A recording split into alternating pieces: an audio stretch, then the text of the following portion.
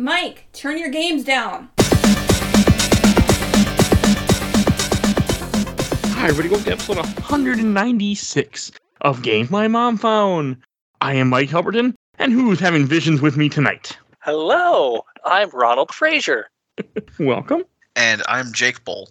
Also, welcome to newcomers that join me on this show to talk about a game that I feel like a lot of people. Well, okay, more people remember this game than I thought. We're here to talk about Fear: First Encounter Assault Recon, developed by Monolith developed by Monolith and came out for Windows, PS3, 360, depending on what version you played. So I played the PC version. What version did you play, Ron? I played the Xbox 360 version on the Xbox One Series X. Okay. And I have history. I first played it on the PC, but for this podcast, I played it on PS4, streaming the PS3 port. Okay, that should be. And the Windows version came out in 2005. The 360 version came out in 2006, and the PS3 version came out in 2007 for some reason. That was the time for ports, wasn't it? Yeah, it really was. And there's a lot of issues with like the 360 and PS3 port. Were not done by Monolith. They were done by somebody else, but I can't see who ported it. I was listening to a YouTube video before this or watching one, and he talked about it was somebody else that was involved with it. No, I have the case right here, and it says Havoc and Bink Video and Monolith. Okay, but Monolith, they created it, but they weren't the ones that ported it. I can't say. It's a weird situation because, the Monolith got bought out by Warner Brothers shortly after this game was done, but I think during the time of the ports or something, they were bought out. But when they merged with Warner Brothers, Vivendi is the one that published this game. They kept the rights of it for a little while still. Wow. So, I did not know that. Yeah, there's something weird like that where they weren't involved with they owned it for a little while, and I think they got it back. Well, they only made Fear and Fear 2. They didn't make Fear 3. So someone else made Fear 3. I think is a box for Fear 2. It has the Warner Brothers logo, but that's missing from the first Fear game. Huh. Yeah, they weren't bought out till after. Well, there might be a reason for that. Okay, they must have got the rights back then during that time, because it was some weird drama I was listening to, and they were talking about it, which isn't really about this game, but I want to get it out there because I thought it was cool. It was just funny, they bought it, but then they didn't, because that's why the two expansions for Fear 1, which we're not covering in this, were made by somebody else because Vivendi wanted to make more money off the franchise while they were figuring out who owned it. And then I think somehow Warner Brothers must have got full rights to it then or something. Yeah, because I remember when I bought it, it was the director's cut, which, fun fact, came with a demo for a Cold War alternate history sort of squad strategy thing. But that demo was packed in because I believe at that point it did have the Warner branding on it. Okay, so it was after they already bought them. It's a weird situation. The main reason why I picked this game, the reason I remember it, is when 360 first came out, before any of my friends, my friends around me had it, a buddy of mine from a different state was in town visiting, and he had a 360 with him, and he had this game. And I remember him, when he was over there for a couple hours, he was playing this game, and that was my first experience with it. I have actually never played it. I just own multiple copies of it. So I was like, I'm going to play that one day. So I bought it for PS3, 360, and then PC. My experience with Fear was from Rooster Teeth's Red vs. Blue. They tried to do their own machinima with it. I think they only did 4 or 5 episodes to promote the game, or Fear 2. I don't remember which, but that's my first exposure. This is the next Halo, and I don't think... It's not. It's a much different type of game. I mean, it's not... I mean, there is multiplayer to this. I mean, the multiplayer doesn't exist anymore, and I wasn't going to play it. I didn't care for it anyway, but I feel like this might... Well, I guess Halo 3 would have been the first 360 one, so I can't...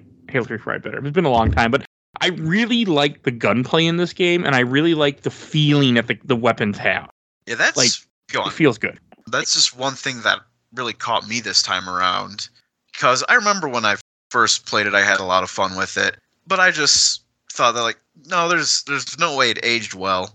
And I say it aged well, and really love the gunplay, because in a way it almost reminded me of what Doom 2016 did. Okay. Where it's so focused on mobility and getting around quickly, and a lot of the guns do feel really good to shoot. It's almost kind of ahead of its time in that way, I'd say. I mean, and the enemies, the AI, which is one of the reasons why people love this game, and we have to talk about that before we go on to other stuff, because it really... So I was watching some videos, and they were talking about the way the AI works it has a lot to do with the level design. Like, the AI is all programmed for each section where you fight them in, where I didn't really think about this when I was playing, but every room you're in will have different areas that... When you come into a point, there are different choke points. There are different ways for enemies to get around you. There's windows and things for enemies to jump through, including you.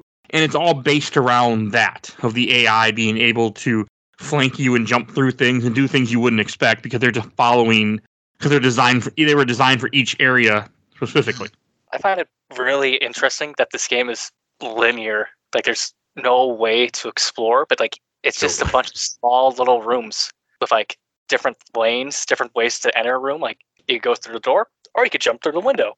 And the AI enemies, they know all the ways to get to you. And each encounter, get killed, do it again. Totally different experience fighting them. But it was very fun like that, though. Yeah, it's probably simple to make. Just a simple room, couple walls, and somewhat advanced AI.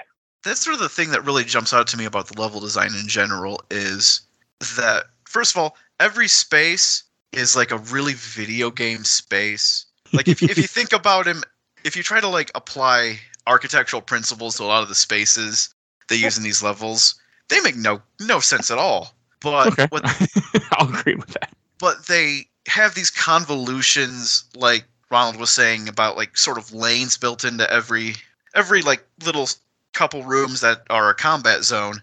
They just are very good at making everyone unique in a way that is super memorable. Because there were a lot of small, like 3 or 4 enemy encounters that I would walk into them, and I would remember them from 10 years ago, 12 years ago when I first played this game.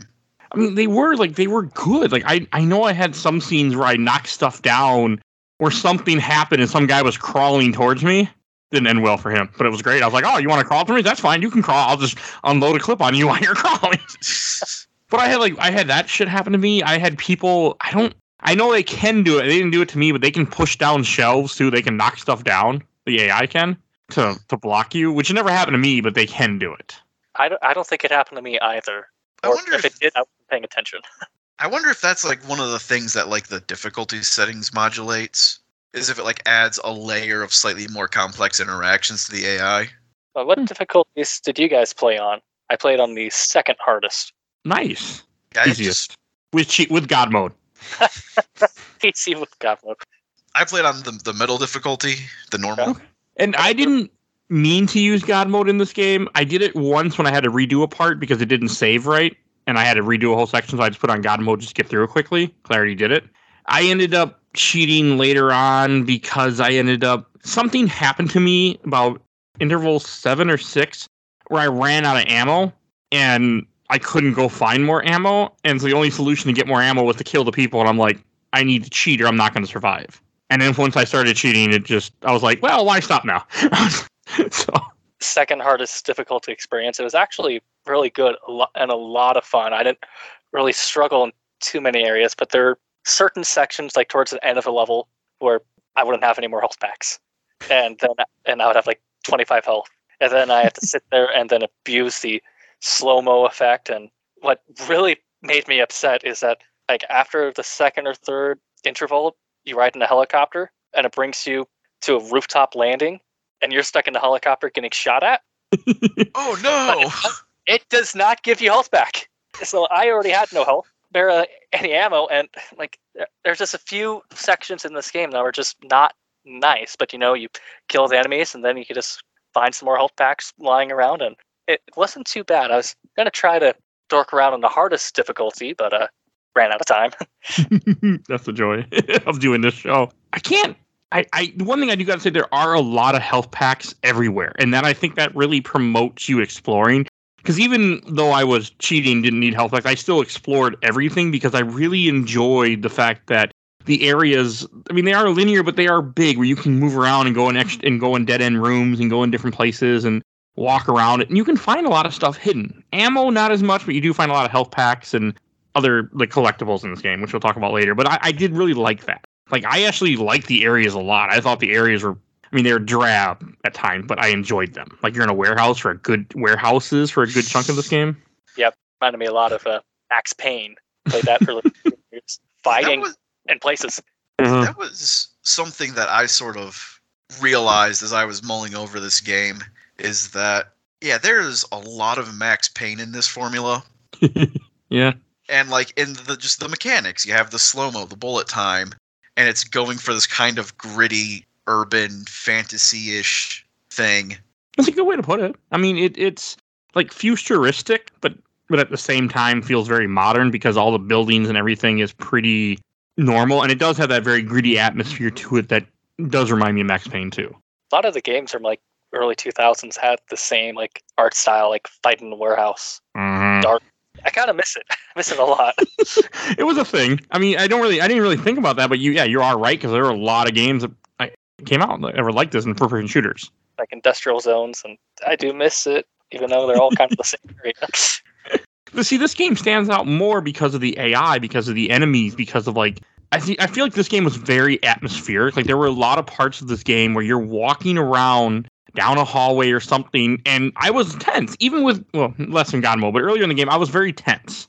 But that also what made the AI so great is because I would have the flashlight on all the time because I liked the flashlight. So even though I also appreciate it, even before I was cheating, when I would hear flashlight, I'm like, oh, you guys are there. Okay, I'll crouch in the corner, turn off my flashlight, and I'll wait here.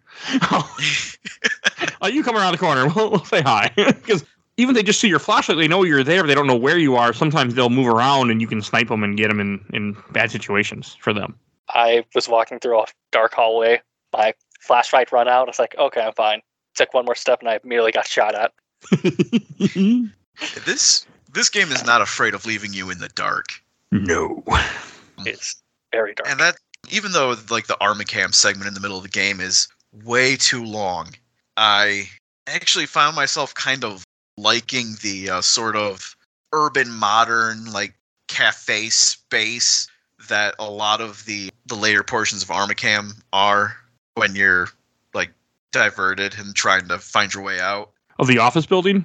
Yeah, because there's one section, speaking of like small encounters that are really easy to remember. You're like walk into this cafeteria, this like cafeteria thing, and yeah, they kill the light. You hear them say kill the lights, and the only light still on is one over the doorway off like to your right where you see the enemies come in, but then everything else is pitch dark until someone shoots at you, and then you see them strobe into existence in front of you for half a second. Oh, are you talking about the first time you see the stealth guys?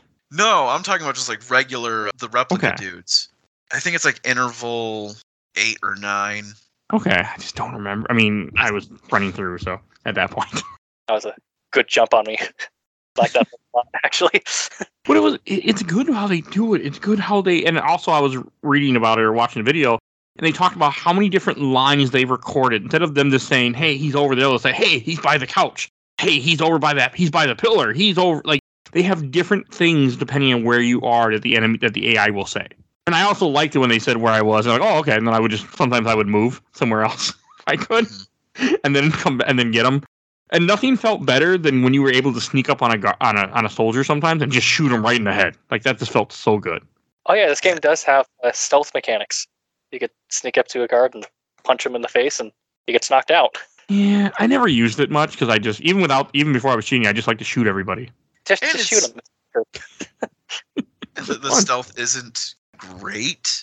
Nope. Like it's only a going concern in like a dozen encounters throughout the game. Yeah, because you don't. I mean, it can work, but they also like keep track of each other too. I think. I feel like the AI is, at least when you shoot. Like for me, when I would gun down a bunch of people, I hear, "I need backup." I had sometimes where even if I was technically stealthy and like trying to do the thing of like punch them in the back silently, that would still immediately make everyone else in the room whip around and shoot at me. I just remember seeing the text saying, press different buttons to perform different stealth moves, takedowns. Like, yeah, that's not going to happen. This game had different stealth moves? I just hit right. Well, for me, I just hit right click with my melee button. I think it's like which direction you held changed the way. Yeah, that's part. It was there for 1 second, gone, and like I'm just going to use my gun. Yeah, it was a thing, I believe, where it would, like, yeah, if you were running past someone, it might account for, like, which direction you put them in a chokehold from, if you're using your right arm or your left arm. Oh, okay. Or whatever. And there's a whole suite of contextual melee attacks. Like, if you're running and you jump and you hit melee, you do a flying bicycle kick. Okay. I saw this, but I didn't do any of that. It was too much fun to shoot everybody in this game. Especially with the slow-mo, where your advanced reflexes allowed you to be pinpoint accurate. I didn't slow-mo a lot. Even before I was cheating, I only used it sometimes. I didn't find it to be super useful for me. See, that's kind of my question about the slow-mo. It's like, what's the intent of it? Am I supposed to abuse it or not use it? I think you're supposed to abuse it because it recharges so often. Like, so quickly it recharges. Yeah, I abuse it, but I think part of the reason I did is because since I was playing one of the console ports, and apparently the PS3 version, like with so many games of this time, was the worst version for performance. Yeah, that's what I heard. There were a lot of times where I would just use it because, well, I am losing frames really hard, and if I can see what's happening in those frames, that would really help. Okay. That's funny. So, hey, you found a good way to use the slow-mo. I don't know, it just didn't... I used it a few times to see, like, okay, am I more powerful? But I couldn't really tell. It was just, okay, now all your shots will hit on target because they're not moving. I'm like, okay. But, you're also kind of slower, too, in the slow-mo. Yeah, and like, reloading is not a good idea in slow-mo, by the way. It's like... throwing a grenade either. Oh, God, yes. Because... Yeah, half of your bar gets used just in, like, the recovery animations from that. Mm-hmm. I'll walk into an account, go like, oh, I need a slow-mo. Oh, wait, I should throw a grenade, and there goes my entire slow-mo bar. Yeah. But, like, there were a couple times where I would run away, let it recharge, and then go back into a fight, because some fights would get kind of violent or bloody for me, because they could do a lot of damage to you in this game, too, if they catch you. Yeah, you get a couple of the first several bullets they shoot at you will miss you, but once they start hitting, you're just losing your health in chunks. I had times where I must have gotten shot from 3 different directions at once because, like, the first time I took damage, the next time killed me, and I was at full health. Yep. Damn. I don't think Fear does a good job of indicating how much damage you take, in my opinion, because I can agree with that. You can take a lot, but then your health can be stuck at 25 or a number that isn't red. You're like, oh, I'm still alive. Walk around a corner, just one shot, and got it. Because there were times when I would get into a gunfight, and it would not take much to just drop my health down, and I was on easy, and they would just and all of a sudden I see myself red, and I got to hit the Z button to eat a med kit really fast, and that kind of. I mean, one is part of the era. I like as shooters progressed more. Like, I like the fact that now almost every game is a rechargeable health bar. I don't miss the health bars like this. It's not my thing. Yeah, I mean, when I had no health bars, it made me take the game a little more seriously playing. That's kind of fun and enjoyable, but there are times where I didn't have health and I needed it. There was a section where I had no health kits and those invisible guys were chasing me and they're just spawning in. I was like, I have a shotgun, and that's all I need. Those invisible guys, that is a great aid moment when you're running through the corporate building at one point, and you're like corporate offices, and you have cubicles, and they have like all the lights are out or very much out, and you just see random shit happening. Like, you see somebody go an event, you see something move over here, but you don't really know what's going on until all of a sudden you see this blue lightning near you, and a guy just decloaks and just starts beating the shit out of you, and then runs away. That was an intense moment. That was good. I do like those. I do like the design of that enemy. And Same. Probably might be only favorite enemy in the game besides the generic soldiers. Well, there's not a lot of enemy type, but we'll get there shortly. Okay. What were you gonna say, Jake?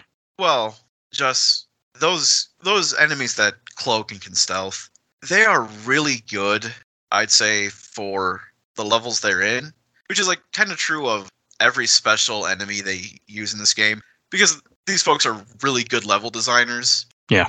And the way that the Watchers or whatever they're called, they can come from anywhere, and they make you way more aware of lines of sight and how an area can be kind of open and have a couple of ways to get at you, but still you're cramped between like the glass walls on conference rooms and the other side of a hallway. You can see what's coming at you, but you're limited on where you can necessarily go. And that's really great. Sometimes they would like get me turned around because I was getting attacked by two, and I would try to fight one, and he'd run off, and I'd get attacked from another guy. And in the course of running around trying to chase him, I just get lost. I wind up like backing into a corner and seeing a room from a direction I didn't recognize, and spending too long going around in circles trying to find my way back. But I think they did a good job of that in the office building with those guys, of luring you into traps. And like they would come out of vents and they would pop out of like a room. And then one time I remember I was chasing after a guy and he ran up into the ceiling. But also like to what Ron said, like the shotgun, that was the way that like this is a beautiful shotgun in this game. Like I just got done playing Doom 3 a couple of weeks ago. That shotgun is garbage. This shotgun was just like, mwah. I loved it. Like if you got in my face, like with those guys, I'm like, oh, I'll just shoot the shotgun. I'll take care of my problem real fast. I'm a fan. You could hold like 160 shells for it. You would never run out. If you get to like a yard, then you can't really use it. And you can do some range with it too on easy at least. I could shoot people from a different balcony with a shotgun and still take them out. It might take a couple shots, but it would still kill them. It wasn't useless, which was nice. Yeah, that shotgun, the thing that I think really helps sell it is, first of all, the sound on it. It's kind of chuggy, and it's a very like deliberate sound that kind of unfolds a little. So it does a really good job of like embodying the like punchy rhythm of shooting the shotgun. And also the way that they like render the shot, you can see like the speed lines of the shot going through the air, but they also give you a little exaggerated effect around the shot so you can sort of see the spread that way really well too. It just does a really good job of feeling like not just you're pulling a trigger and making an enemy fall over, it's like you're sending a punch through the air and just watching that turn a dude into a red cloud. Yep. They would just disappear. I loved it. I think that's also one reason I love shooting people so much, because like I'm not big into gore in games usually, but in this game it felt good to blow up somebody and just shoot the hell out of them. Turns to the red mist, some will have their leg fall off, some would be missing a head. As I pick up, I'm like, okay. And as you were mentioning earlier, there aren't a lot of enemy types. You have your basic soldier, you have the stealth guy we were talking about, you have heavies, which I think the heavies are pretty cool though. I'm not a huge fan of fighting the heavies because I feel like I could never do damage to them. Yeah, because I was playing difficulty. But I think they mostly work because there's only one or two of them at most. But they're always surrounded by the squad of generic soldiers, which kind of really helps sell them. Like the heavy would always be the last enemy. I got to get his friends first before I take him out. They go down quick, like on easy grenades. I would freeze it and then toss grenades in their face, and that usually would take them out. Yeah, my only complaint about the heavy is that, like y'all are saying, it doesn't feel like you do anything to it.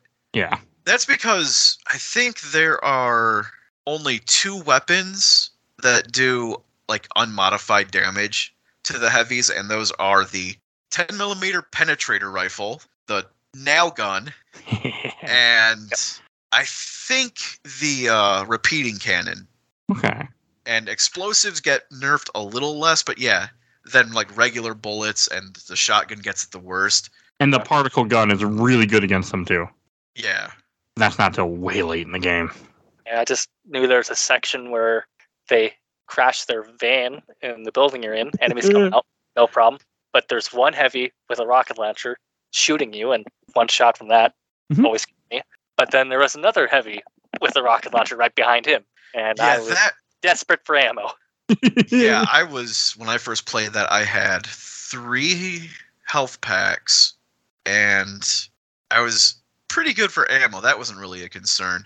But yeah, I only had 3 health packs, and so when those like, I think it's 5 or 6 guys come running out of that truck. Like, I had them pretty well dealt with because I was using the shotgun.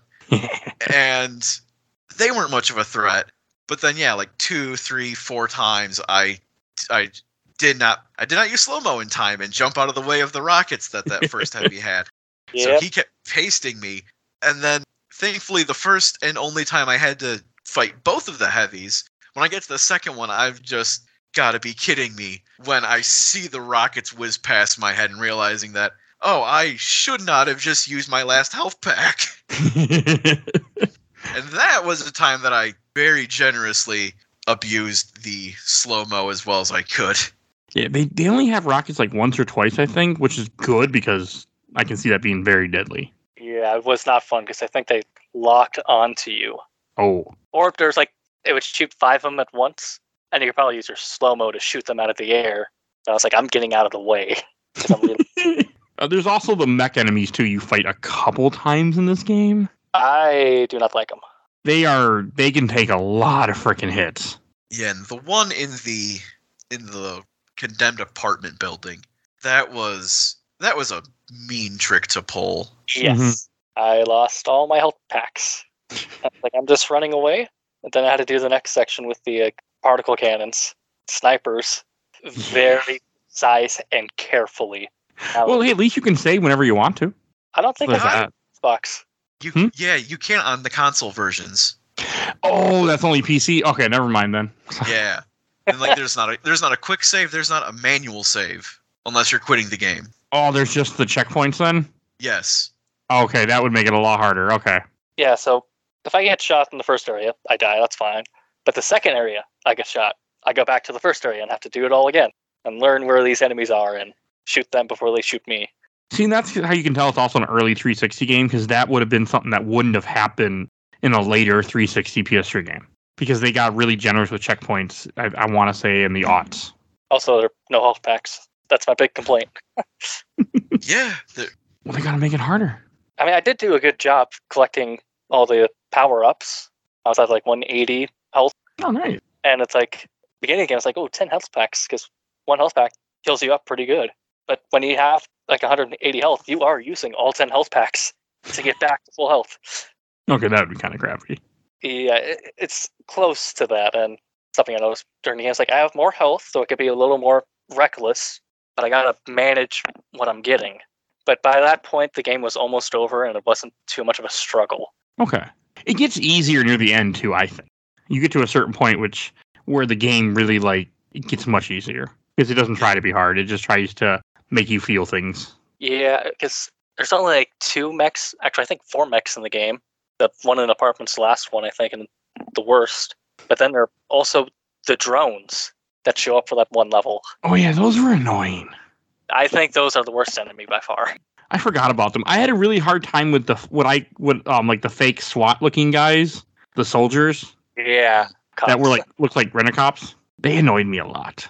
I don't know why. I mean, I don't think they're any different than the soldiers that you fight that are the part, but they were just really annoying to me.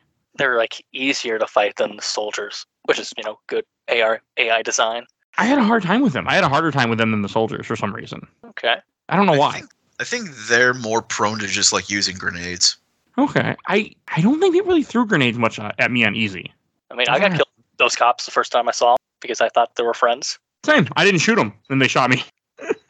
Because the game kind of tricks you. Throughout the whole game, you've been fighting the same kind of enemy, and all of a sudden, they're not. Yeah. You're fighting something different. Yeah, and that's kind of how the last 30 minutes of the game scared me the most. If we want to go there. Shortly, yeah. I want to do the atmosphere last and story. One thing I want to talk about is the weapons in this game. We talked about the shotgun, but the nail gun, there is seldom that, as I said before, I'm not into gore, I'm not that guy, but there was something fun about that nail gun. There was something so cool about getting a headshot on a guy, seeing his body ragdoll into the wall, and just stick there. Oh, it was so good. Made me so happy. Oh, yeah. When I was playing on PC as a kid, I played with all the cheats, and I would turn on God mode and just keep putting in the code for more ammo for the nail gun, because I would basically use that exclusively. And just sometimes damage my performance because Havoc is trying to render a dozen bodies vibrating through the wall. Eventually, it will, depending on what it will take away the stakes, but they'll still be in the wall, and that's what I would do. But I just loved it when you get like a random, because sometimes I wouldn't know if somebody's dead, but with a nail gun, as soon as you hit him, you see the body go flying against the wall. Like, okay, he's dead. He's pinned to the wall now. Problem solved. Which is so cool. I caught one guy. Like, I caught a few guys in the head. I caught a couple people where, like, I caught them in their arm got stuck to the wall and their back was stuck to the wall because I kept shooting them in a big firefight, and then they were just pinned there. Great. The nail gun was my weapon of last resort. It's not too powerful. It's kind of fun to use. It's too slow. I mean, it shoots fast, but it's not as powerful as, like, I used the submachine gun a lot because it was very useful for me, the machine gun type guns. Yeah, I ran with big, powerful assault rifle, the shotgun, and then towards the end, the particle laser disintegration. That was my go-to gun in the end of the game because one shot and they melt into a skeleton and die, and it looked cool. Yeah, except that for like half the game, I played through it with the assault rifle, the shotgun, and then my third slot would just be the nail gun or the particle cannon, and just basically stayed that until I eventually replaced the regular shotgun with the auto shotgun, and eventually would keep the nail gun permanently, and I would cycle between either a rocket launcher or a machine gun, just whatever fun third thing the levels kept throwing at me. I tried to change it. One thing that caught me off guard, because I played too many newer games sometimes, or not newer, but newer than this, is I kept walking over guns, and sometimes it doesn't pick up ammo if you don't press a button, and that threw me off. Sometimes it doesn't. You have to stand on top of that gun to pick it up. Okay. I mean, I had to hit F a lot to pick up ammo. Even when I would have that weapon equipped, it would still make me press F to pick it up. Or sometimes it wouldn't, and it would just auto pick up. Yeah, it was weird. It threw me off. That's why I ran out of ammo, I think, because I didn't realize it at first. I was wondering why I kept running out of ammo. Because I ran out of ammo a lot. I ran out of ammo a few times in this game. Yeah, this game is it's kind of a marvel for what it is, especially considering when it came out. But it is technically pretty rough. Even in the best versions. And my not best version that I played, there was a bug where just after every loading screen, my flashlight would be on. Just start a new level, my flashlight's on. That's it weird. Didn't meaningfully affect anything, but after I realized it was happening, I noticed it every time. I also found it, I got annoyed with the flashlight. I didn't like the fact that the flashlight is rechargeable, even though I think that adds to the fear factor of this game, but it did annoy me at times, quite often. Just because couldn't see. I'm not sure where necessarily I stand on the flashlight because, I did play most of Doom 3 at some point, which, if I recall, did have ammo for the battery or for the flashlight. No, I'm conflating that with Alan Wake for some depends reason. on what version you played. In Alan Wake, yes. In Doom 3, because I just played it recently, if you play the original version, you have to toggle from the flashlight to a gun. You can either shoot or see. With the BFG version, you have a flashlight like this that just the battery just goes away after a bit, but it lasts longer. In the original Doom 3, the flashlight was a dedicated weapon slot, so you had to pull out the flashlight, have no gun, and then switch your gun. But then they said, no, just have the flashlight with your gun. Yeah, because that was dumb. So I fixed it. An Alan Wake is where you have a flashlight, but in order to have the flashlight be useful, you have to channel into it, which then uses batteries, which you have to then collect more batteries to refill. I love Alan Wake, by the way, so anytime I can mention that, I will. Did they keep the advertisement in the remaster? I don't know. I don't have the I didn't play the remaster, I don't think. I don't think so, because I think they even took some of the advertisements out in a patch of the original release. It didn't bother me because it fit real. I'm okay with seeing a Verizon sign when I'm in modern day because there would be a Verizon sign there, so I can live with it. I did enjoy the knockoff Dell computers in this Fear game. Well, those weren't knockoff. They're not? No, they're actual Dells. That's actual product placement. Okay. But it works because it's realistic. There would be, in an office building, when you're running through these corporate offices, there would be some kind of computer. So I'm okay with that. At the right amount of atmosphere, where not too much, not too little. It's sold what it was. I will say, I do find it pretty funny that the laptops where you find the lore stuff were Alienware, suggesting that everyone in this massive tech company is a huge gamer, and just leaving their rigs lying around. I mean, I feel like even if somebody was trying to gun me down, I would grab my laptop and run away with it. Just because. I mean, to be fair, I did bring my gaming laptop to my job before and play Metal Gear Solid 2. My previous job when I got done with my day and waiting for my wife to get off work. I was like, okay, I'll sit here and play Metal Gear Solid 2 instead. So I can buy it a little bit. On a side note, this had nothing to do with the game exactly, but I'm going to mention it anyway. When I was running through the offices and I was looking at all the different cubicles, I'm looking for ammo, looking for med kits and some of the secrets that I could find, like some like the laptop and the other collectibles. One thing that made me laugh, in my previous job, I used to work, and my office was an old closet. They took a closet, cut the closet in half, and said, and they made it into an office. And I was looking like, these are a lot nicer offices than, I mean, these have windows. Even in a cubicle, you can see the person next to you. You're not just in a closet. Like, this is nice. It was a funny thing, but that's what it made me think of. And I was like, this is a lot better. So people were trying to kill me, but this is a lot better. So, I just really liked it. There's this one room that was just kind of big hallway, and they made it into an office space for 2 people. I'm like, just imagine all the people walking through here. You couldn't get anything done. I mean, you're not wrong. In an office, like, when people walk by, you start talking to them. I mean, unless you're that, like, yeah. Over your shoulder, seeing what you're doing. Mm-hmm. Yeah, I want to say, Armacam headquarters, their architect is an engineer of nightmares. like I said earlier, these are not, like, usable human spaces when you think about it. Like, in a single level, you'll run through, like, 4 different reception areas and hallways with, like, 4 lounge spaces in between office blocks. And one thing I noticed in, like, the research wing area where, like, they first introduced mechs, and the mechanic where sometimes you can find a security station which lets you use turrets, there's a cubicle space that has security camera turrets with line of sight into all of the cubicles. So you think you're not going to work today, huh? We're going to aim this gun toward you. What are you going to do now? Oh, I didn't catch that. That's funny. Okay. The turret guns weren't too big in this game, though, at least, which was nice. I mean, they're around for a little bit. Yeah, I only discovered one that I could actually use against the enemy.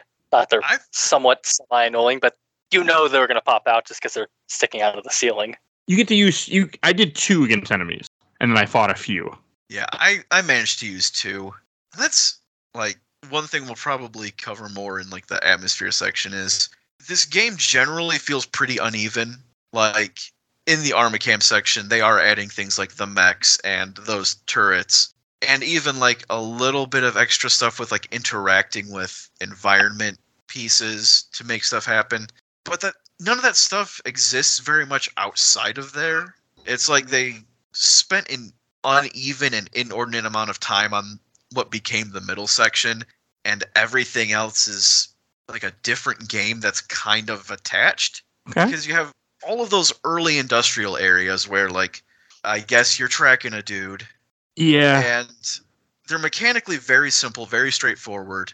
You get into the middle, and they're adding, like, something new with every chapter. And then you get out of there, and now you're back into pretty straightforward, dingy areas, and you just go through them with nothing really new until the last 2 chapters, where they make pretty hard and dedicated turn into the supernatural direction. Yeah, I mean, there's supernatural kind of throughout the entire game. I mean, like, the story is a little supernatural, but it goes really hardcore into it near the end. And that's like a thing about the story that I'm going to elaborate on, or that Sure. I want to elaborate on later, is just that there's, like, 3 different good stories in this game that don't need to be all smashed together. Like, you have the framing device of, this is the first encounter assault recon. They deal with paranormal and unexplained threats. And that's just a framing device. Mm-hmm. But you could do a whole way wilder procedural with that. But then so much of it is basically a kind of standard military aesthetic shooter. With one guy that works for this company almost. Yeah. And then you have, like, the horror story. And, like, all these things kind of exist on top of each other and vaguely interact, But you could make like a full, more cohesive thing out of any one of those 3 leads. And that's something that I think generally kind of makes the story really tedious. And that's they don't feed you the story all at once either. They do a lot of piecemeal with it. Yeah, and like I get what they're going for with trying to do that.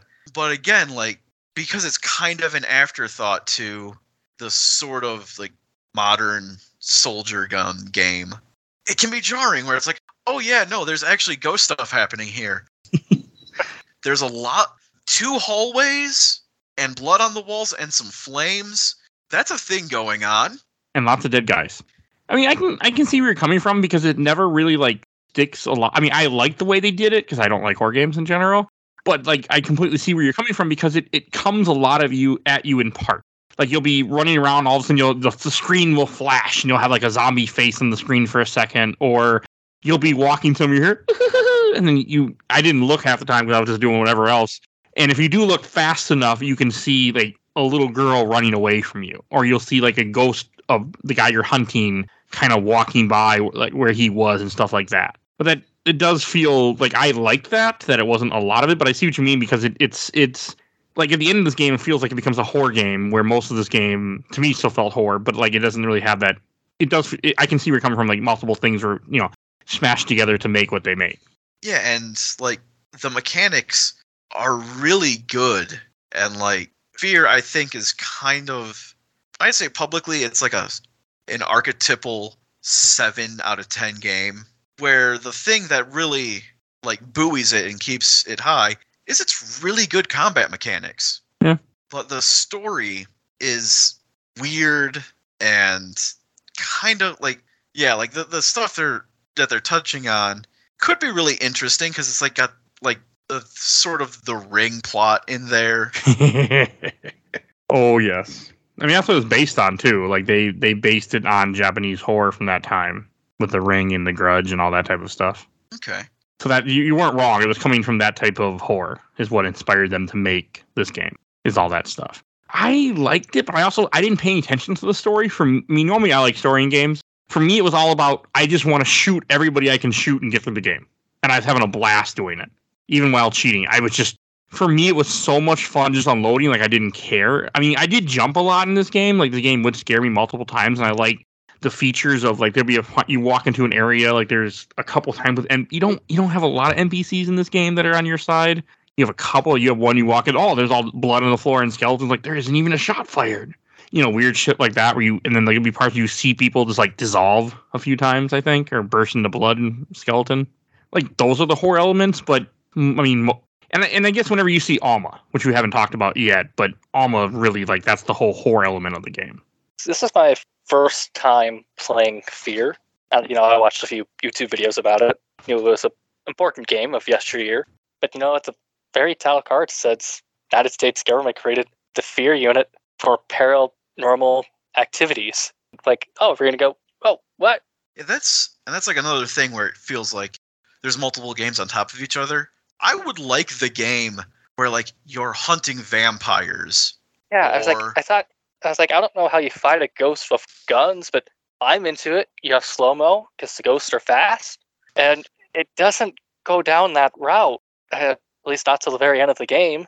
And the times it does, were very boring and pathetic. And then it's like, okay, now the game's going to get to like more psychological horror with all these images you're seeing. And it's like, it's about you, and you're walking through a hospital, walking down the corridor, bloody walls, and it's like, okay, this is intriguing, and the combat's really fun, but then I'm just like walking into another room to fight people. Where's the next section of the story? How's it gonna evolve? Yeah, they're not very great at telling this story that they're trying really hard to make you take seriously. With like the I did not take it that seriously. Yeah, and that's the thing. Like the story is like silly, kind of. On the face of it, we have this peak like Bush era new law enforcement program that gets made, and we're just using that to that's our into the story of this guy who took Take Your Daughters to Work Day way too seriously. My God, Harlan Wade. Yeah, I mean you're not wrong at all. I also like that you can ignore most of the story. You can ignore the supernatural elements if you just don't look when they say stuff. Because I was watching a video that showed you a lot of different teams. Alma, I didn't see Alma that much because I was too busy shooting everything. I wasn't paying attention. I mean, when I first started playing the game, all those scenes were really cool. But then in the middle of the game, when I was like, I'm just enjoying the combat, the story kind of disappeared. Yeah. It's like, oh, there she is. Well, part of me for the story, the issue was like, example, you have to listen to voicemails a lot. And you have to stay near that voicemail to hear it. And I'm like, I don't want to stay here. I want to go shoot people. And there's you miss out on stuff. And the radios. Oh, yeah. That if you bump into, stop playing the lore they're giving you. Or if you shoot them. Yeah. Which happened. I just shot fucking everything in this game. And this is a very shootable game. A very shootable environment. There's a lot of guns, and there's a lot of scenery to shoot. Yes. Yeah, and like the Director's Edition, the first one that I played, like the things that were packed in that made it the Director's Cut was like the DLCs, obviously, but also a commentary track where like they had all of the department leads and the lead designer, like as you would go through the first couple of levels, and then occasionally afterward, they would just have like commentary track that you could like be prompted to start playing. Oh. Yeah, and so one of the things they talk about being a huge aesthetic influence was John Woo movies. Yeah. Which is why, like, I believe something they talk about is, like, there are birds that you see sometimes. Pigeons. They have those in the game as, like, one of the few animated things in the environment. Because at one time, they wanted to have, like, the ability to have doves fly across the screen to cap off a fight. That's cool. And that's why, but cool. And that's why when you like shoot a printer, paper flies everywhere, and if you shoot a couch, smoke and upholstery fly everywhere. And when you shoot a fire extinguisher or a power box, it's just chaos. Because yeah, they wanted it to be a situation where you could just shoot a shotgun down a hallway, and it turns into a shot from a John Woo fight. It did make the gunfights a little more complicated, a little harder, just because all those effects hit the enemy. Yeah, and there was sometimes it was hard to see, too. But I love the way when you shoot a wall and you leave a big, giant hole in the wall. That made me feel so good, too. Made me upset when I missed. That happened a lot. I missed a lot. So yeah, it was unfortunately common. I think Fear is one of those games that, like, kind of needs a reboot, remake thing that's not that faithful to the original.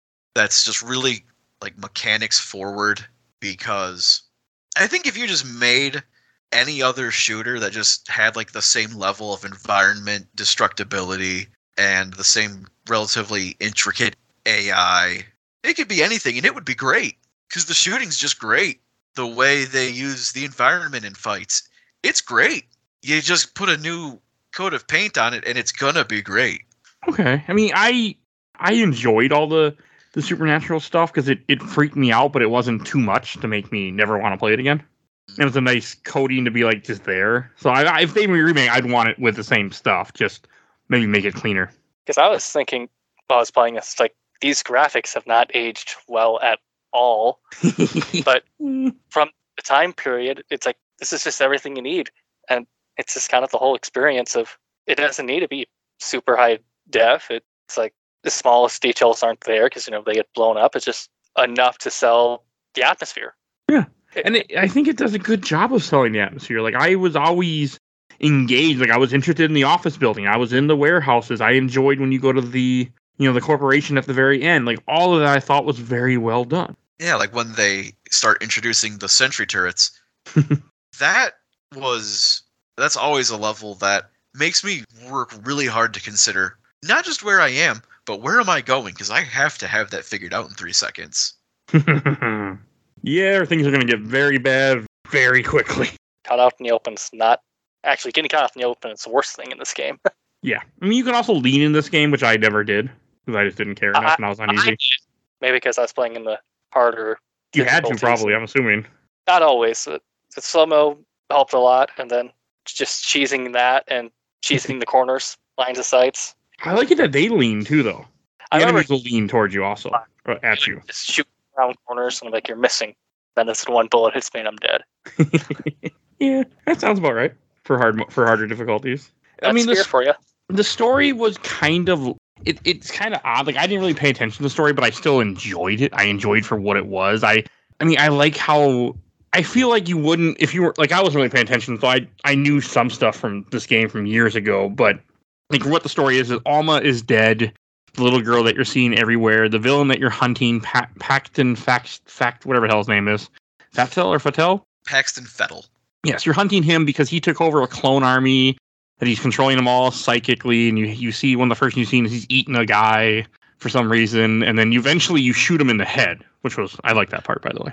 Very near the end of the game. Once you shoot him, all the clones shut down because he's the one that's been controlling them the whole time. Do you have to shoot him? Yes. I don't know. Okay. Because I shot him. Like the rest of the series depends on him being dead. Oh, okay. Oh, even 2? No, yeah, it's a plot point. Okay, I knew in 3 he was dead because I know the multiplayer aspect of 3. But yeah, once you shot him and you see all the replicant robots just standing there, that's the first time I actually got scared in the game. It's like, wait a second. I've been fighting these people the entire game and they're not fighting me. What's going on? And that was a very, very cool trick they did. Yeah, well, I guess the whole idea is that Alma's getting more powerful. Like the little girl you see is the ghost of Alma, who's been killed years ago. I mean, that gets where the game gets kind of fucked up too. Like when you find out, and we were talking a little bit about like her father was a doctor that you're hunting for a good chunk of the game to rescue him, but he put her in a coma. She grew up because she was too powerful. They put her in a coma. They impregnated her. She had kids, and they killed her because even when she was in a coma, she was still able to psychically connect with Paxton. So, and now her ghost is out taking revenge. There's more to this story that I'm guessing neither of you guys picked up on, and which this game does not do a very good job of relaying. The Point Man is Alma's second child. Yes. Yeah. I mean, I think in the first cutscene, it says you were born here, and you see her in a hospital, I think. Yeah, they make references to it. I already knew that from people talking about this game previously, years ago, but I don't think I would have picked up otherwise. Yeah, because, like, first time I played it, I didn't find out about it until, like, I read a wiki. Because I was like, wait, so, like, why are you seeing, like, Paxton's birth if, like, Alma's psychic with him and you're just a dude? Yeah, because you're not just a dude. And I think near the end is when Alma's starting to really take control, and that's why you start fighting all these ghosts randomly, because you'll have scenes where you would, like, start to hallucinate, and you'd be walking down a hallway, or flames would be around you, and things would, like, ghosts would come at you, but later on, it starts to become reality where the ghosts are hunting you, because that's what Alma's controlling. It's after you, like, start the self-destruct system and are trying to run out the door.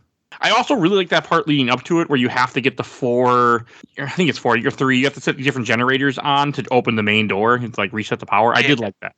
I knew, I was sad I couldn't kill the fat guy. Like, what was his stick? He deserved it. I mean, it's against you the entire game, making your life difficult. Well, you meet him randomly, and he's like, "Oh, don't shoot!" And he's like, "Oh, you got to go turn off the power or turn off security." So I'll help you jack in here. I'm like, okay. Then he disappears. You can't find him. Then he's behind some locked door, and all of a sudden now he's at this secret base. Don't know why they felt compelled to have Red Dennis Nedry in this game. You didn't say the magic word. Because he's just Dennis Nedry, but with red hair. Yeah, pretty much. I mean, he acts like he doesn't know what's going on, but he's actually involved a lot more than you think. Like, yeah, 100% Dennis Nedry. They like Jurassic Park. What can I say? But he doesn't die. It was fine. I mean, he gets shot, but you didn't. But also, I think it's funny. You can miss him getting shot if you run through that room really quick and aren't paying attention. You won't see him. You completely miss. Yeah, no. Like the first time I ever played through it, I definitely just like found him there and was like, "Wait, what just happened?" Which I thought was funny. And I think it's near the end of the game when Alma starts attacking you as a larger person, because you find out that, like, you know, she didn't just die as a kid, and that the kid is just her manifestation that she uses to, I guess, for some reason. But I also don't understand how dead is killing, but yeah. The combat encounters very end of the game are, I just don't like them. Just one shot ghost that fly at you. Yeah, it's not the same. First thing is that they'll spawn behind you. In my case, 2 hits, 3 hits, and I'm dead. Ooh, okay. There are times where I didn't even know I was getting hit. Yeah, there's the one spot relatively like early through like interval 11 when you're running from them, and you go through this room where there's like all these like crates that are funneling you through, and like 3 pods of the dudes spawned behind you. Mm-hmm. I died there like 7 times. I can see that. I do like that pistol they give you for whatever reason. One shot them. And I'm like, okay, this pistol's not that bad. No, it was good for that. Yeah. Yeah. Okay, that's something that freaked my bean when I played it that I forgot happens is that you go into these dream sequences, these hallucinations, and they give you certain weapons, and you have them outside of the hallucination sequence. Took my precious shotgun away. Is that a glitch, or is that supposed to be foreshadowing that Alma can just change reality? I'm assuming foreshadowing. I'm assuming it's supposed to be like the fact that she's able to alter things that are happening. Because she's growing more powerful as the game progresses. The closer that you and Paxton get is making her more powerful. I'm assuming that's what's happening. Okay. I'm assuming. I didn't pay a whole lot of attention to it. I just know, yeah. I mean, I don't like you. If you look at a wiki, a lot of figuring out the plot is mostly people making suppositions. Like maybe it's this. It could be that. Yeah, it's very strange. Yeah, and I have no idea. I still don't understand the ending of the game. It's good though. Well, first you climb out, you get on the street, and then you see like the bomb going off of the place as it just blows up, which reminded me of Call of Duty Modern Warfare. Yep. Call of Duty before Call of Duty. Mm-hmm. Yeah. I mean, yeah. And that was cool. And then you like I was wondering like, okay, am I supposed to do something? But then you just have to get blown back against the fence, and then you can't move, and then you just get picked up by a helicopter, and you see the giant mushroom cloud of where the bomb went off, and then all of a sudden you see Alma as a girl form climb up into the helicopter, and then the game ends. I liked that part of the ending. It just ends, and then there's that epilogue. I turned off the game after that. There's more? Yes and no. The epilogue is not after that, but it takes place during the skyscraper section. If you remember, you find a guy with bombs strapped to him. Oh, yeah.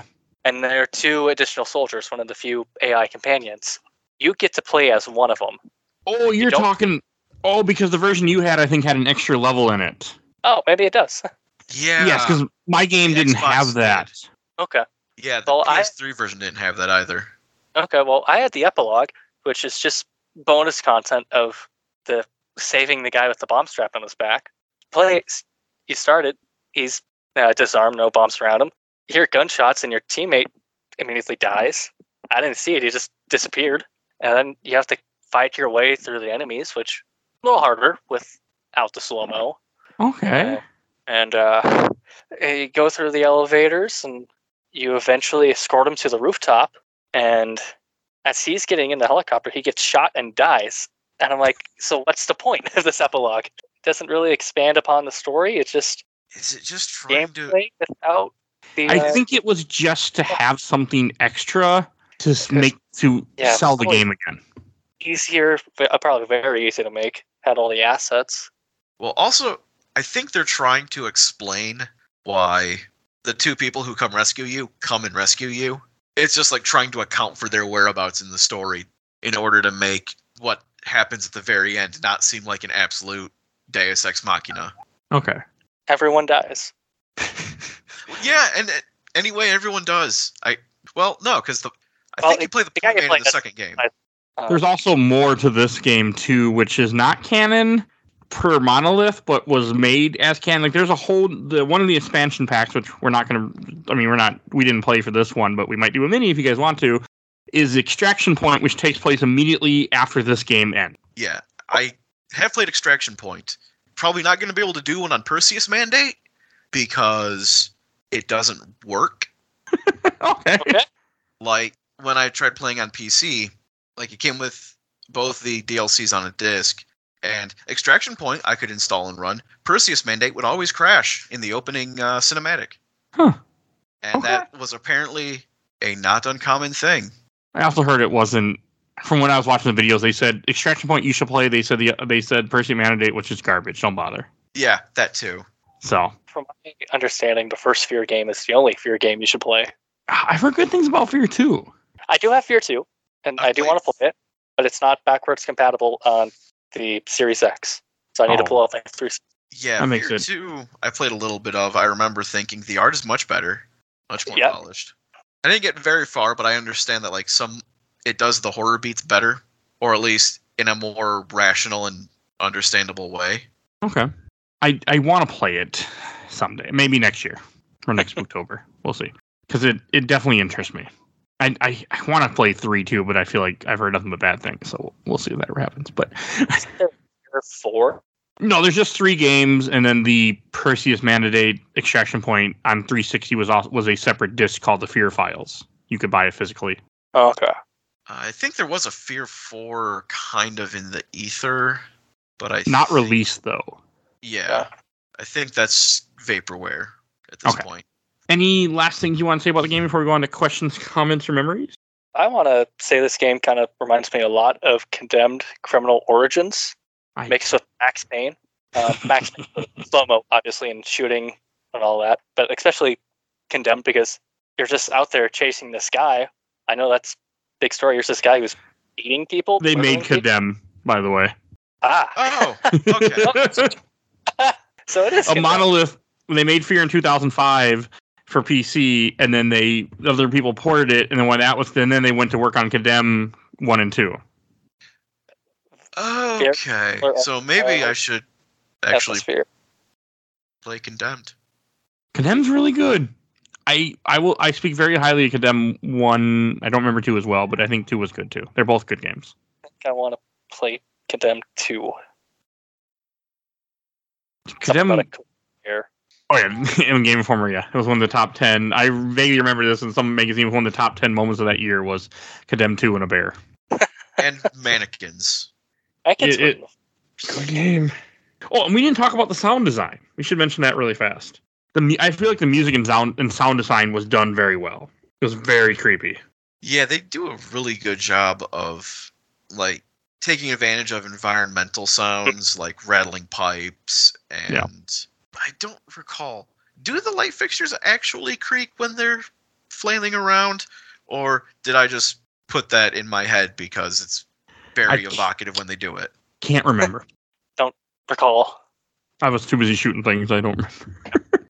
I just remember it's creepy sometimes. Like you'd hear Alma when you're walking around sometimes. Mm-hmm. Stopping a couple times. This is some pretty cool music. Let's shoot some more things. Yeah. Yeah, pretty much. The effects for a lot of the weapons are really good, and just help sell the feel because you have the kind of the slightly percussive, but also kind of whooshing sound when you use the triple rocket launcher, and the chugginess of the shotgun, and the of the nail gun. I found really fun, and then just the of the particle weapon. Yes. You just hear that, and then you see a skeleton explode into view at the other end. The best sound of all in this game, actually, is the elevator music. Yeah. I had to restart that section so many times, so I got accustomed to that elevator music. This is not part of the game, but it's stylistically different, but I enjoy that it's here. Yeah, that kind of leans on touched on something that I think about this game, and is that it's surprisingly cartoonish. The way it will throw that elevator music against everything else going on. The way enemies will sometimes ragdoll, sometimes lose a limb, sometimes just turn into a puff of red. And the way the skeletons just sort of appear and fall over when you shoot someone with the particle weapon. There's a lot of potential for humor in this game that I think sometimes they understand, and I almost kind of wish they leaned into a little bit more. Okay, I can see it. Trying to think of the funniest moments in the game. Pinning a guy to the wall with a nail gun. Dude. That was for me the funniest moment. bicycle kicking an enemy and watching them ragdoll and kind of get tangled in your feet. Start lying down and watching the heavy walk into it. Mm-hmm. Never used mines. I had to use everything I had. One of the another dumb thing, you had to switch grenades. Oh, okay, that'd be annoying.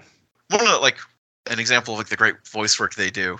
One of the great things about using mines is that sometimes the enemies will react to triggering a mine, and it will just be as simple as, oh shit. And just before you see it, the disc rise up into the air and just level everyone around it. Well, that's what makes it so cool sometimes. All right, I'm going to read a few questions and comments and memories that I got. First from I watched the entire Overlord Super Replay group. First from Mark C. A really good shooter with great enemy AI. Love the atmosphere and the mystery around Alma. The slow-mo mechanic was great and made combat stand out from other shooters at the time. I like what the sequel did with the story as well, but Fear 3 really fell flat. Okay. And from Michael Hughes, friend of the show. I was supposed to be on this episode, but the field of view and the stilted camera movements were messing with my motion sickness. I even tried adding something to the game files to alter the FOV, a concept that feels so archaic in 2022.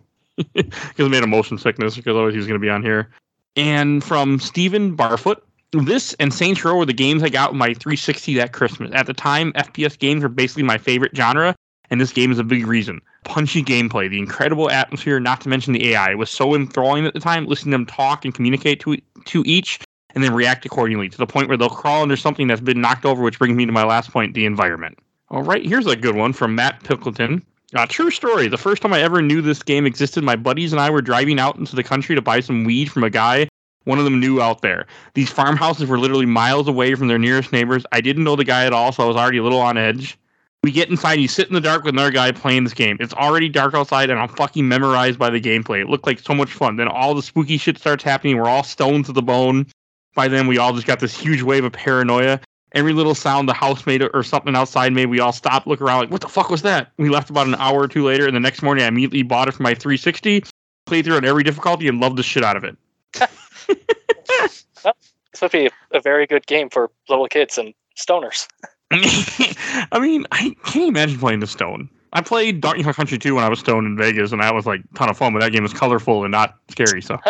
I mean, let's say I do have some experience with that. It's shockingly easy to run around in circles, especially in the urban apartment levels. I ran around and I wasn't high, so yeah. I lost a lot in this game. A lot, so I can see it. All right, and then from Sam Mercer. This was the first game I played that had challenging AI, almost demanded the use of slow-mo every time I had an encounter. They hit hard, play aggressive, and flank you constantly. All right, and from Adam Walker. Super fun, originally played on PC, tried to play backwards compatible on Xbox One. There's a super weird bug you should look into where the frame rate on PC totally tanks regardless of build because of Logitech HID devices. You have to download a file to fix it, and the same bug is in Condemned for PC. Okay, I didn't have that on my PC, but maybe because I didn't have any issues. On PC, I think. Oh, okay. I did not do that. I just played the Steam version. On the original console. Oh. I don't know. Something like that. That sounded weird. I didn't really understand it, but okay. Okay. All right. I'm glad I didn't have any issues. And from the Giant Bomb group, from Cody Boren, used to play this game as an ex during a big scumbag phase of my life. Would take a bunch of cough medicine and Robo Trip while we played this game. Freaked my shit out. Okay. I mean, I find it. I mean, I don't know. This is not a game I want to play while high in any shape or form. It just feels like it might fuck me up a little too much. That sounds like the opposite of self-care. Love yourself. Love yourself. I mean, like more than that. I said on the show before, I was in Vegas and I got high because it was legal. And I played Donkey Kong Country 2 and it was wonderful because everything was bright and colorful. The music was great. I would not want to be stoned out of my head playing a horror game like this. It just does not sound like a good time. But, okay. Each their own, I guess. And from Jacob Robinson, great game, bummed about 2 and 3. From Charlton John V, played this on PS Now for the first time and it still rules. And from John Wells, that ladder scared the shit out of me. Okay. I'm not sure what he means, but all right. It's in like interval 2 or 3 or something. You're in like the sewer area, kind of in the wastewater plant, and it's the one where like Alma appears behind you if you go to get the reflex pickup. Oh, okay. Maybe I missed. Yeah, well, like when you go up that barrel or up that ladder, you can see Alma running off on the left side of the frame if you look, and then like if you look up shortly after, she will appear up there as well. Okay, I can see that be a little freaky then. Okay. This game does do horror, I think, decently. All right, and then from my last group, I'm going to read from the official Laser Time community. First one from Colby Johnson. Absolutely loved Fear at the time. It was probably one of my favorite horror games. I played it when it first came out on the PC and then later on the 360. It was one of the games I was most excited about to get back compatibility. Fear 2 is also very, very good. Fear 3, not so much. All right. And from Mike Green, silly acronym, amazing game. From that moment you start the game, sets a tone and atmosphere that never disappoints. The story was damn good too. The sequel, in my opinion, diluted the brand, but the OG is where it's at. Throwing those grenades and slowing down everything to shoot it right in the middle of your enemies is still something I'm shocked other games haven't done because it felt so satisfying. Okay, I didn't know you could do that. I think I accidentally did that a few times. I used grenades in slow-mo, but I didn't try to shoot them. I just threw them and wanted to hope for the best.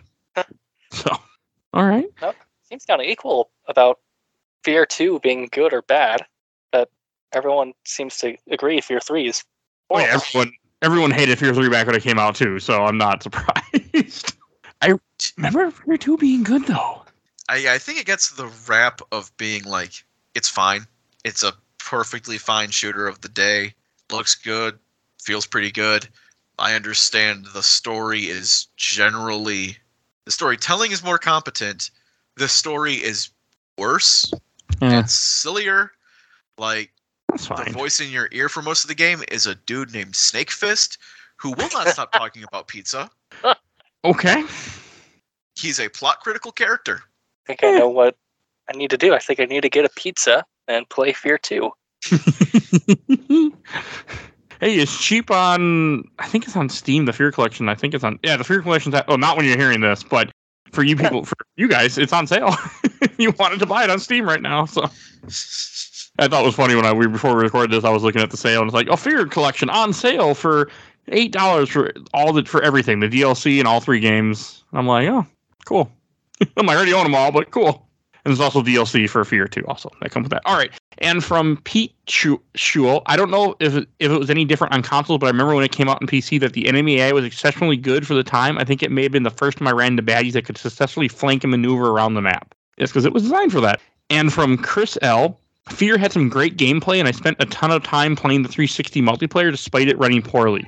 Been meaning to replay it for a while since the games are back compatible on the Xbox and run much better.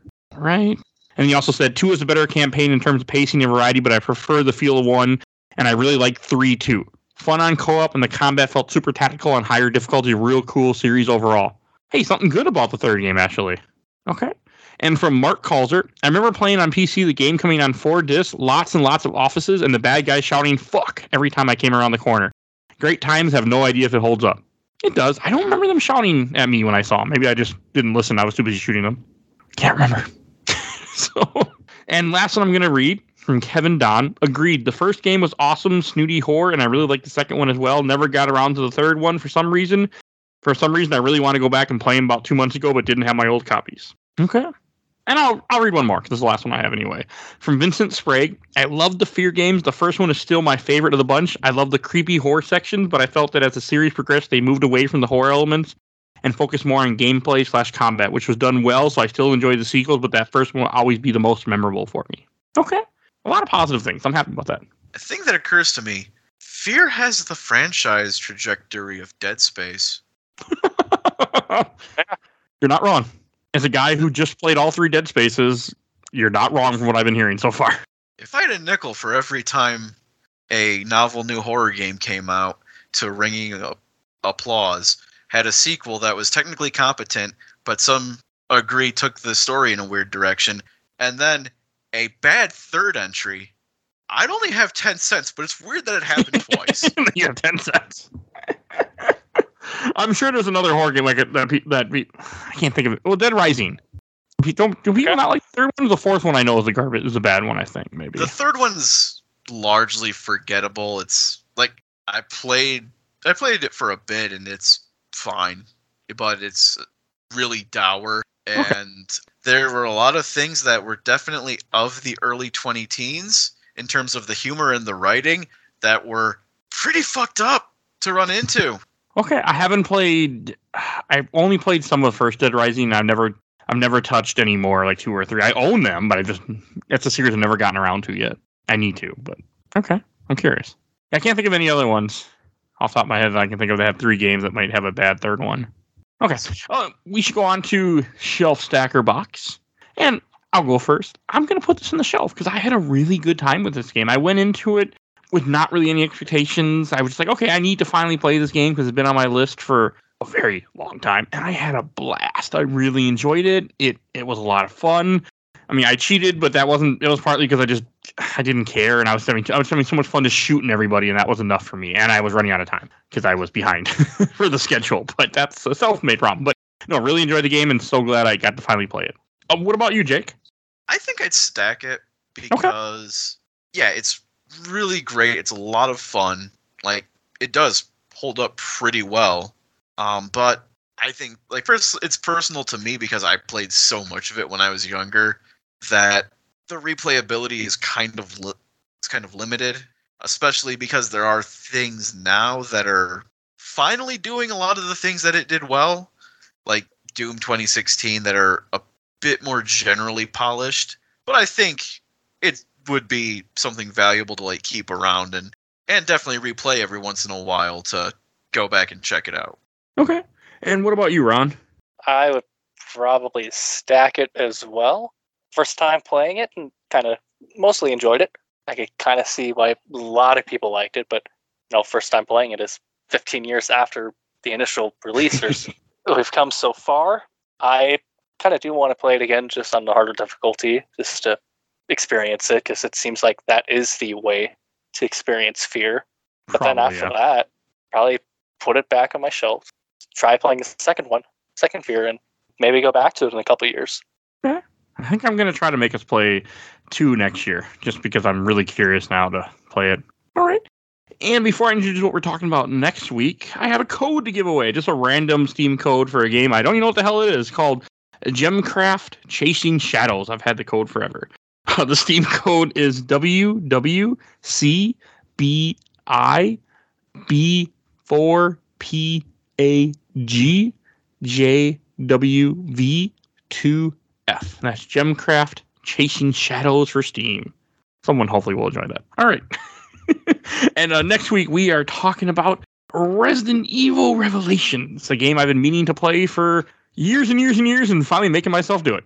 So stay tuned for that. And I want to thank both Jake and Ron for joining me for this for the first time. Thank you for having me. So I'm glad you guys were able to, because I was able to talk about Fear then, so it made me happy. And I also love getting new people on. And if you enjoyed this show, there's over 350 other episodes for you to listen to. You can find everything on Podbean, because Spotify, iTunes only go back 100 episodes. So definitely look through our giant catalog, and I do mean giant. And also want to give a shout out to my awesome buddy, my awesome intro and outro, courtesy of Helena at Hell Has Fear. You can follow her on TikTok. She made the music for the intro and outro of the show. Also want to give a shout out to my buddy Bill Tucker, who did the MCU movies with me. He started his own podcast, A Gamer Looks at 40. And if you want to support the show, we do have a Patreon. For as little as $1, you can vote in our Patreon poll. And this current Patreon poll is a Resident Evil theme poll that the episode will release in November. Resident Evil Extinction, Resident Evil Infinite Darkness miniseries, Resident Evil Damnation, the second animated movie, and Resident Evil, the Netflix series. For as little as $1, you can vote in a poll and decide what we're going to have to cover. Go do that. And if you enjoyed the show, please follow us on Facebook, Instagram, Twitter, and on YouTube. We're on YouTube at audio only, but hey, we're there. You want to listen to us that way. And the last thing I do want to say is we have a Discord. Please join our Discord and you can chat with us. So I think that's everything I need to say. So we will see you guys all next time. Bye, everybody.